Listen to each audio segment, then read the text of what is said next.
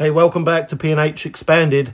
This is Mike McDonald, a rather happy person like you are too. Golly gosh, that was everything, wasn't it? That was not just the 3 points, 5 points behind the leaders. Who would have thought that a month ago? But that was exciting. And if you've read my blog, that's what I wanted to focus on. Is that was my main takeaway. I actually expected to beat Spurs. I don't know why. I think I just don't rate them this season. But I didn't expect it to be exciting and, fairly comfortable and full of tempo and energy and just front-footedness. I suppose we've seen that before against big teams in home games. Just feel like I don't really remember it. And it seems foreign. So anyway, the sliding doors moment is where I want to start. Sorry, I'm out of breath. I'm just been running around after the game, just being energetic myself. So just still not quite recouped, but that's fine, right? You've been down the pub. So anyway, sliding doors, I'm thinking essentially that whole game and the outcome of the game is the sliding doors moment of that game. Does that even make sense? I don't know. But, the fact that we could have stayed mid-table, looked like the season was slipping away from Arteta personally. Fans who were against him would have stayed against him if we would have not won that game. Our league position, our hopes, that was truly a 6-pointer, wasn't it? And again, the fact that we are, 4 points off second and 5 off top. Is that right? Yeah, it is. It's unbelievable considering, and that's just another weekend like this one where a few teams above us drop points and we win away from being in amongst them. It's unbelievable. And how that whole thing could have been different and changed. And of course, because it's Tottenham, because it's at home and it's the most important game of the season for the Arsenal fan base, that could not have been more perfect. So that entire game, I think, much like last season's Chelsea game at home, where we stopped the rot, brought in Smith Rowe, and everything changed. Not everything, but a lot of good things happened. This could be a catalyst. I hope it is. So, moving on, my positive that I want to grab from yesterday's game, and that I didn't talk about in the blog, I think I mentioned almost every player that played, is the coach. I think that was a statement for Mikel Arteta. And it wasn't just beating Tottenham at home. It was the way it happened. It looked somewhat inevitable. Retrospectively looking back at the game at the time, we were all tense and, excited and full of emotion. But the way that happened, we just looked superior. We didn't look like a team that should even be battling with Tottenham for league position. And that he's created this momentum and energy, again, I use that word, is to his credit. I'm not saying that I'm firmly in the Mikel Arteta camp. I'm hoping it works out for him, and I foresee good things with the team for sure. And he's now starting to show that he's capable of matching the team that he's got with not just a solid defensive organisation, but some loosening of the reins offensively, a quicker tempo, and just allowing them to play with a little bit more freedom. And gosh, this word's important, directness. Turning, passing forwards, turning again, passing forwards. And I grabbed a quote that I took from the Hugo Lloris interview on the American NBC Sports Network that he was interviewed. And he said that they couldn't handle Arsenal today because they arrived too quickly in our box. Well, nobody would have said that. Even during the Burnley or Norwich game, which we were happy with that scoreline, but Arsenal haven't been arriving quickly in anyone's box.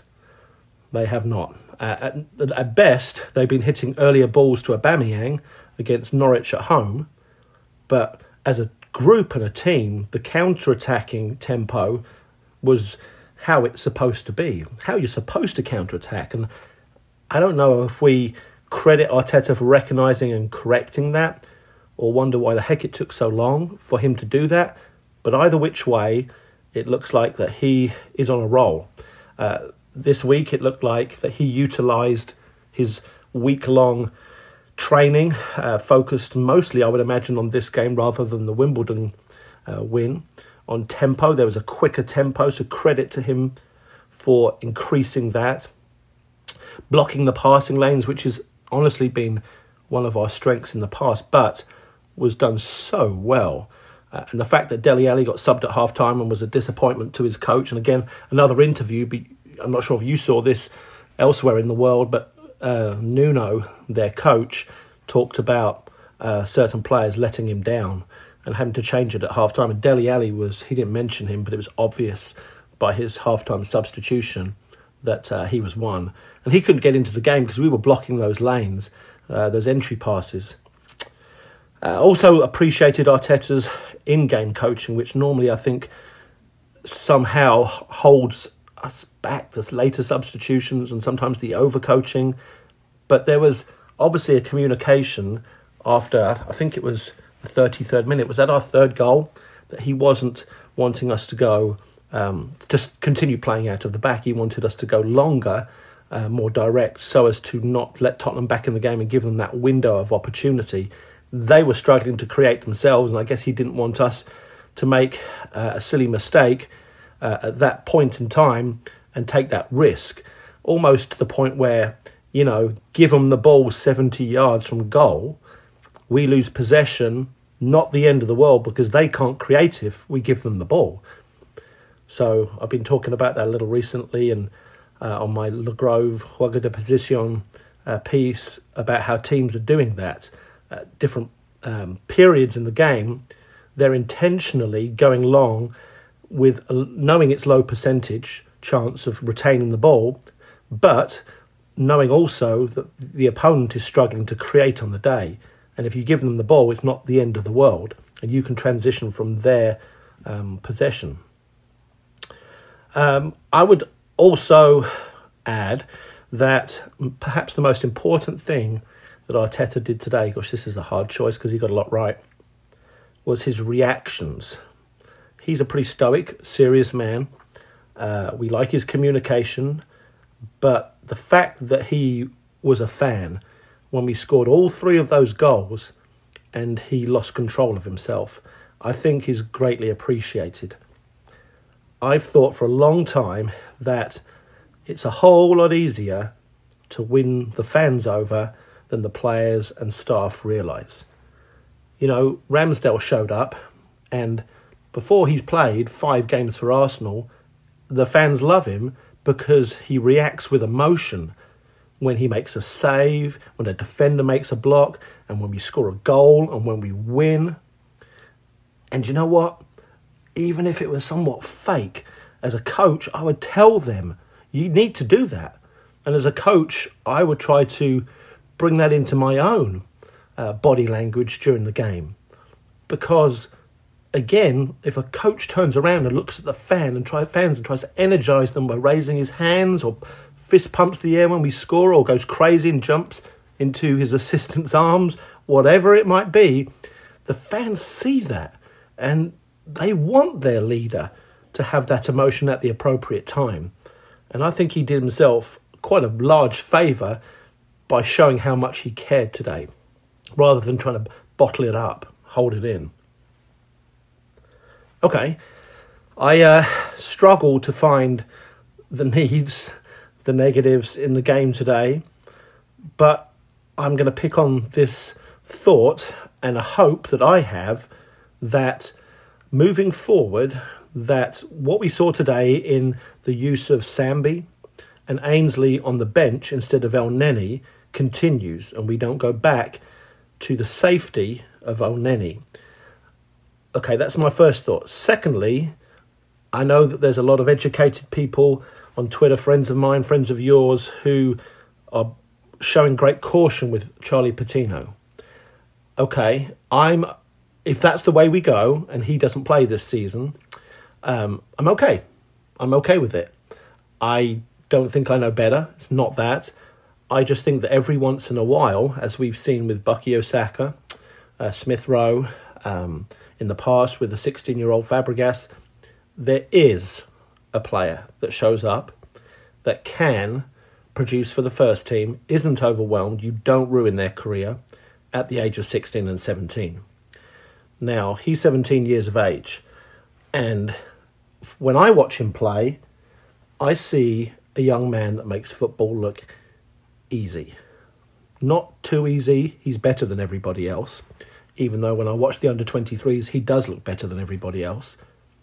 But just his body language, the way he glides, the way his posture so vertical, he gets his head up so quickly. And I suppose the biggest piece of it from my coaching eye is how he deals with opponents' pressure. Because, that can honestly be the telltale sign. All professionals can do certain things, but there's certain things that they struggle to do when they're put under pressure.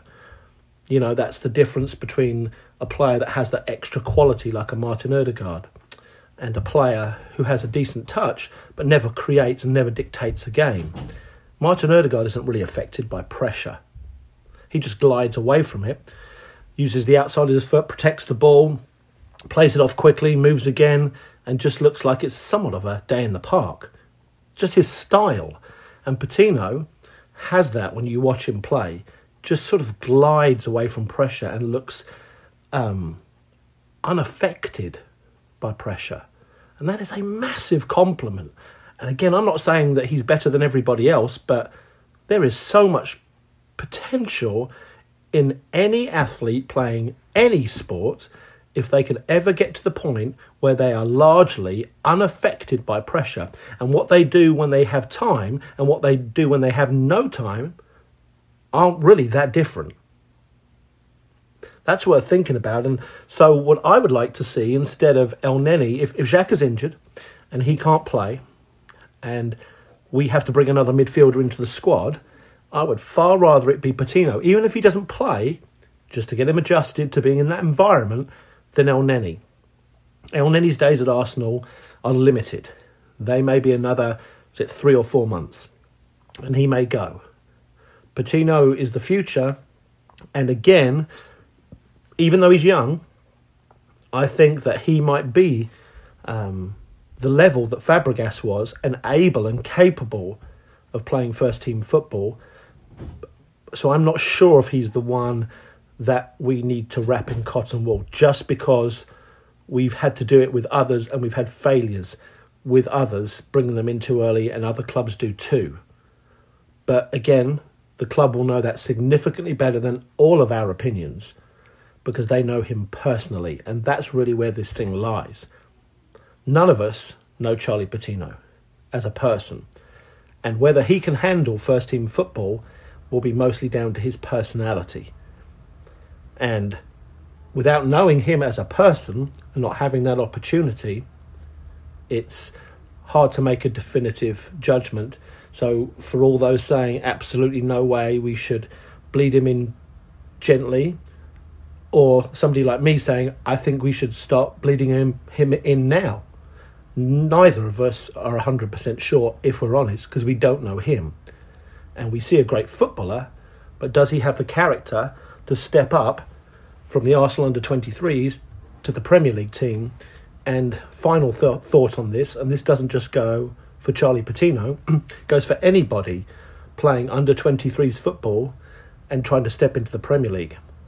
People think that it's the next step. No, it's not. The next step from under-23s football is probably League One football, League Two. And then the step from there might be something like the Scottish Premier League, or go play in Holland. Maybe then the next step is the Championship. And maybe the next step is perhaps the French League. And then about 6 or 7 steps later, it's the Premier League. So I'm not saying I'm contradicting myself here with Charlie Patino. Maybe he can jump those 6 levels, because the Premier League is not the next level from the under-23s. I think we all know that, but sometimes we forget that. It's not just a step up. That's not the phrase. It's not a step up. It's about 6 or 7 levels higher. And some would say it's the highest level in football, in club football. Competitively, game in, game out, hard to imagine that there's any league that produces the tough environment that even playing Norwich, is compared to playing in Spain, Italy, Germany, for example. So that's worth a thought too. The hope that I wanted to pick out is after the game, I'm watching the players celebrate, thoroughly enjoying it, and Pepe catches my eye, and he looked sombre, much like Leno and some of the other subs that weren't utilised, and I don't blame him. Part of me is happy that he wasn't pumped, that he didn't get to play, having played a lot recently. So just on a personal level, I just hope that he takes that in the right spirit. It's a tough competition between him, Saka and ESR. Who's going to play? And that will continue. There'll be games for him, and what he has over the others right now is a better goal-scoring record, and ultimately that will prevail in certain situations. If I was him, I would be positive about the fact that if he starts on the bench, that he is perfectly capable of impacting the game in the last 30 minutes, and some would say that he's better coming off for the last 30 minutes as players tire and their legs get a little more wobbly. With his jello hips, I think that that's actually quite a good use of Pepe. He wasn't used today, but the subs were made based on game state, and that's not always going to go in your favour, can't always be pre-planned. So I just hope that he takes it in the right spirit. That's where I'm at. Well, this has been more than 15 minutes, but it was a big game, exciting game, and I could go rambling on for hours, but you've got better things to do. Hey, thanks for reading the blog. Thanks for listening to me. Cheers.